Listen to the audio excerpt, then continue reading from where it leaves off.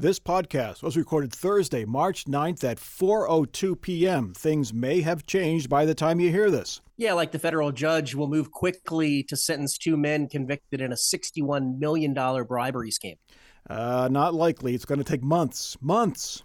The wheels of white-collar justice do move slowly. Let's talk politics.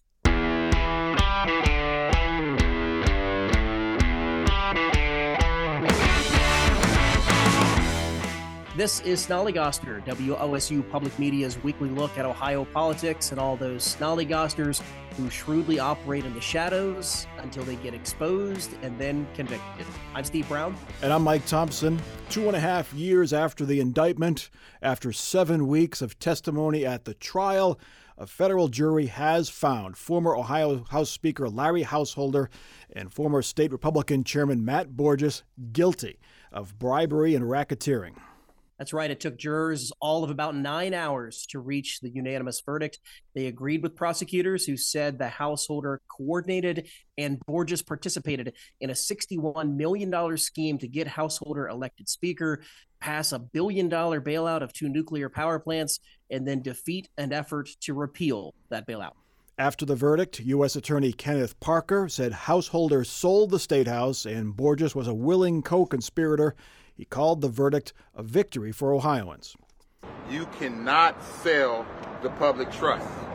You cannot sell the public trust. It is not for sale. And you cannot conspire with others to sell the public trust.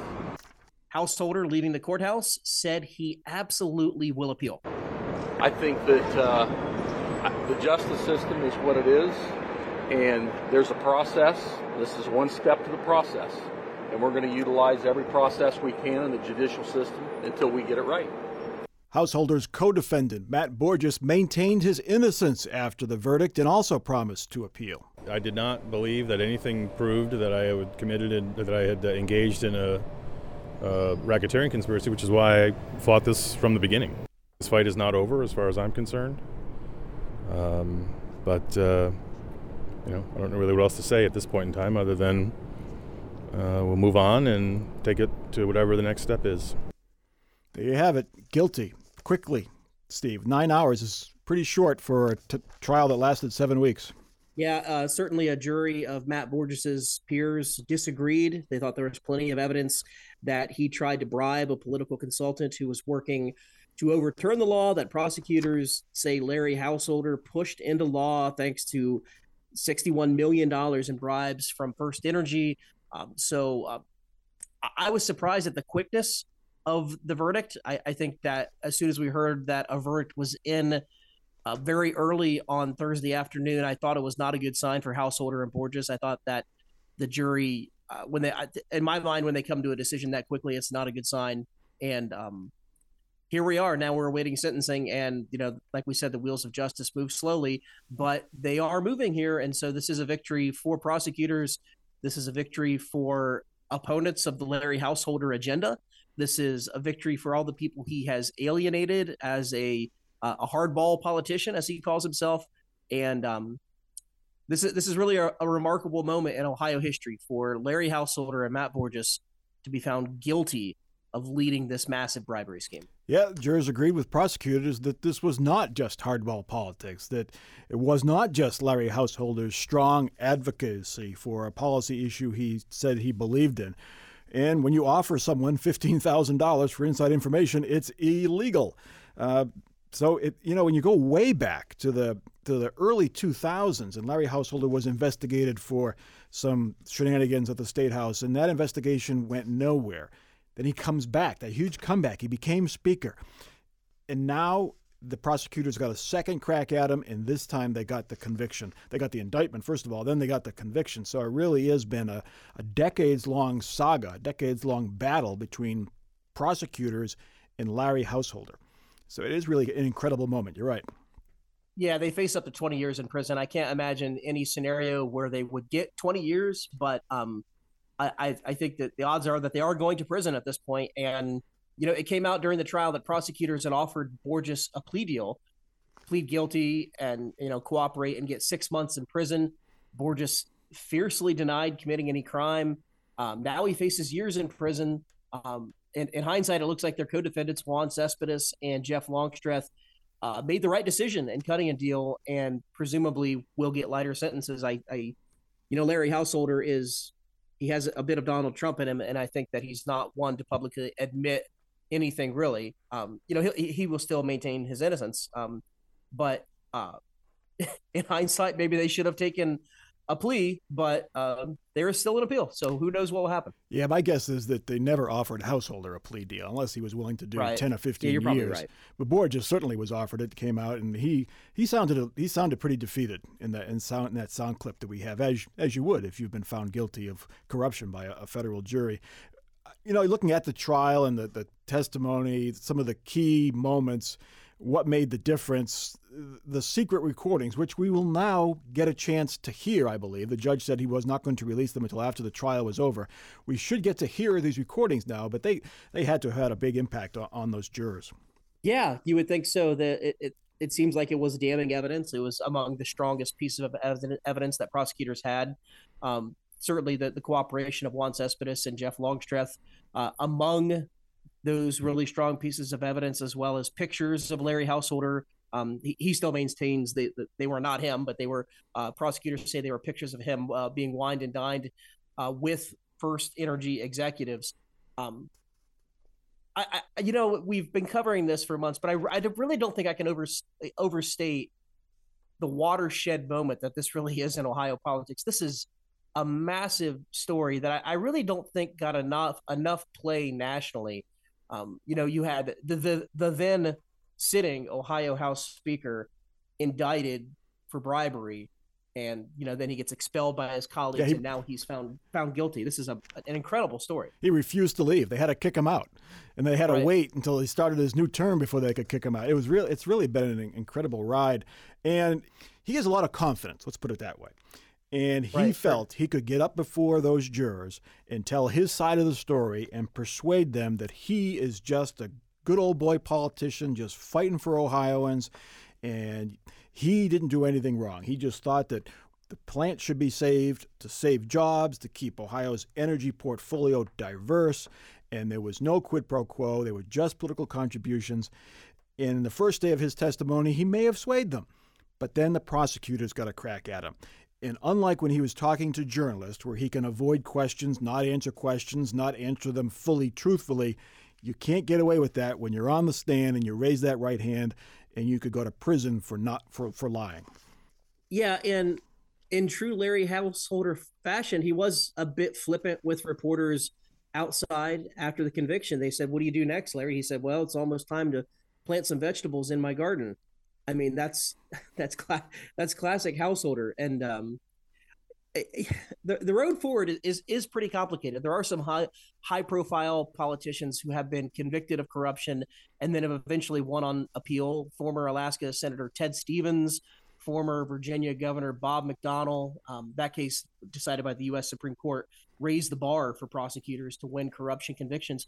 So we are sort of assuming at this fact that Larry Householder is headed to prison, but we really should not. There is a chance that it's overturned on appeal. Well, the way federal court moves, he'll be able to plant his vegetables and then harvest them before he even gets to the sentencing hearing. But that's beside the point. This case is not over, of course. First Energy, the utility from Northeast Ohio, admits that it bribed the former head of the Public Utilities Commission of Ohio, Sam Randazzo. Randazzo has not even been indicted yet, so he could be charged. He could have a deal worked out because it's odd that he has not been indicted in this case. First Energy has pleaded guilty as a corporation, but none of its executives have been charged. And of course, corporations don't bribe people. Corporate executives bribe people. So you wonder if some of those folks will be charged, indicted, or perhaps plead guilty as part of an arrangement. There has been the faintest amount of smoke.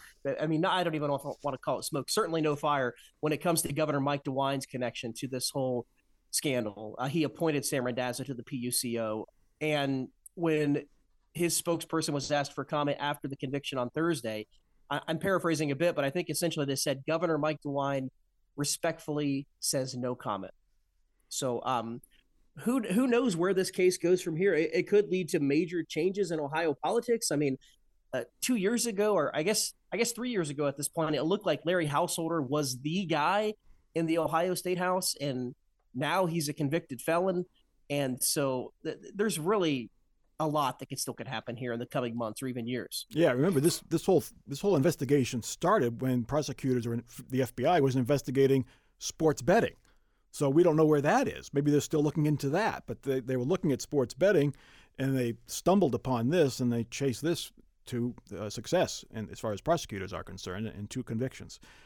But you're right. We cannot state it enough. This is a historic day. The former Speaker of the Ohio House, found guilty in a $61 million bribery scheme, the largest scandal in Ohio history. Really a remarkable moment.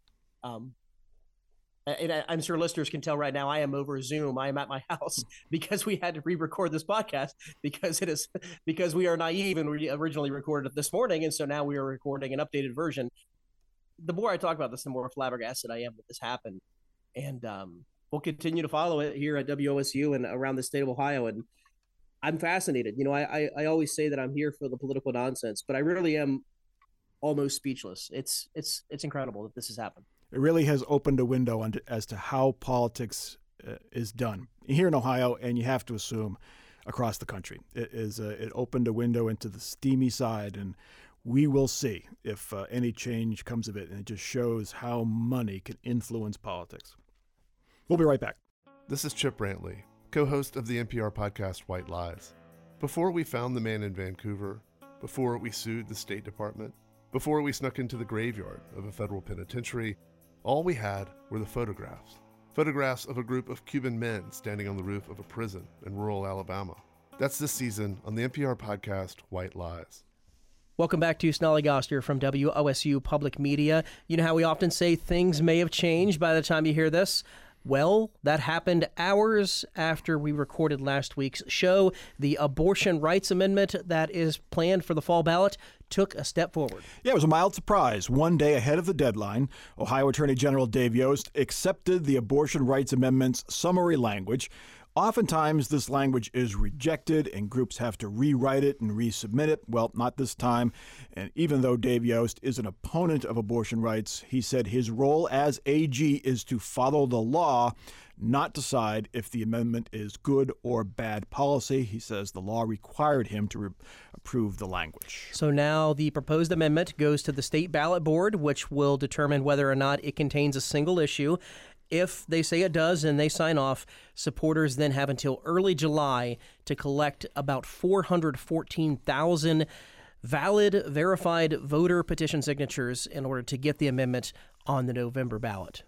So good for Dave Yost. The Snollygostery move would have been to kick the can down the road and give them less time to collect these signatures by denying their first ballot language, but he did not do that. No, I do. He was writing to the petitioners, so the folks who support this amendment, saying, I have to approve this because this is the law.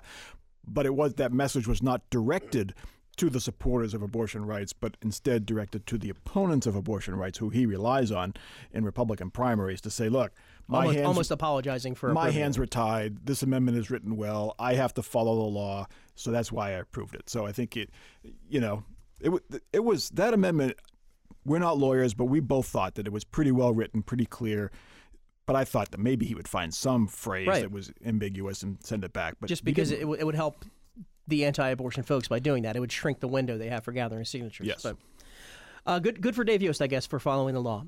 It's pretty low bar that we have. Anyway, time now for our Snollygoster of the Week award, where we honor the shrewdest politician or political move of the week. This week it goes to Ohio Secretary of State Frank LaRose, who continues to try to fix something he has repeatedly said is not broken. What? LaRose has said Ohio's election system is very secure, but he's still pushed for requiring photo ID for voters, as well as a lot of other voting regulations. Last month, he proposed the state clarify and standardize the way election data is organized, shared, and stored. He said there is a crisis of confidence in election security. Last week, he was at the conservative CPAC conference, where he sat on a panel with election deniers. The panel discussion was titled, "They Stole It From Us Legally." LaRose claims he did not pick that title and that CPAC changed it after he agreed to participate. And now, LaRose is threatening to pull Ohio out of a national bipartisan voter registration program. It's called ERIC. Just last month, LaRose called the system one of the best fraud-fighting tools for finding people voting in multiple states. To me, it's a tool that has provided great benefit for us, and we're going to continue to use it. So again, that was just a few weeks ago. Why the switch? Well, he joins other Republicans who have singled out ERIC's founder, who worked for the Pew Charitable Trusts, and billionaire George Soros, the businessman at the center of some far-right conspiracy theories. Why the switch? Why threaten to leave a system that's been a great benefit? Why participate on a panel called They Stole It From Us Legally? Well, Frank LaRose is said to be considering running against Sherrod Brown for the U.S. Senate next year, and he will have to get through the Republican primary to get there. So he is straddling that fence of saying, I'm not saying it was stolen, but other people say it's stolen, basically is what he's saying. I said to you off tape this morning, he's a slightly more interesting Rob Portman. Yes, he's trying to please everybody. Very conservative, but he is always trying to straddle the fence. So Frank LaRose, for threatening to pull Ohio out of a system that you said was working great, you are our Snollygoster of the week. That will do it for this week's edition of Snollygoster, which is part of the NPR network.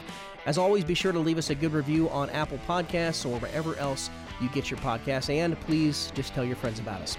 For our student producer, Katie Genius, and our digital producer, Michael DeBonis, I'm Steve Brown. And I'm Mike Thompson for Snollygoster from WOSU Public Media.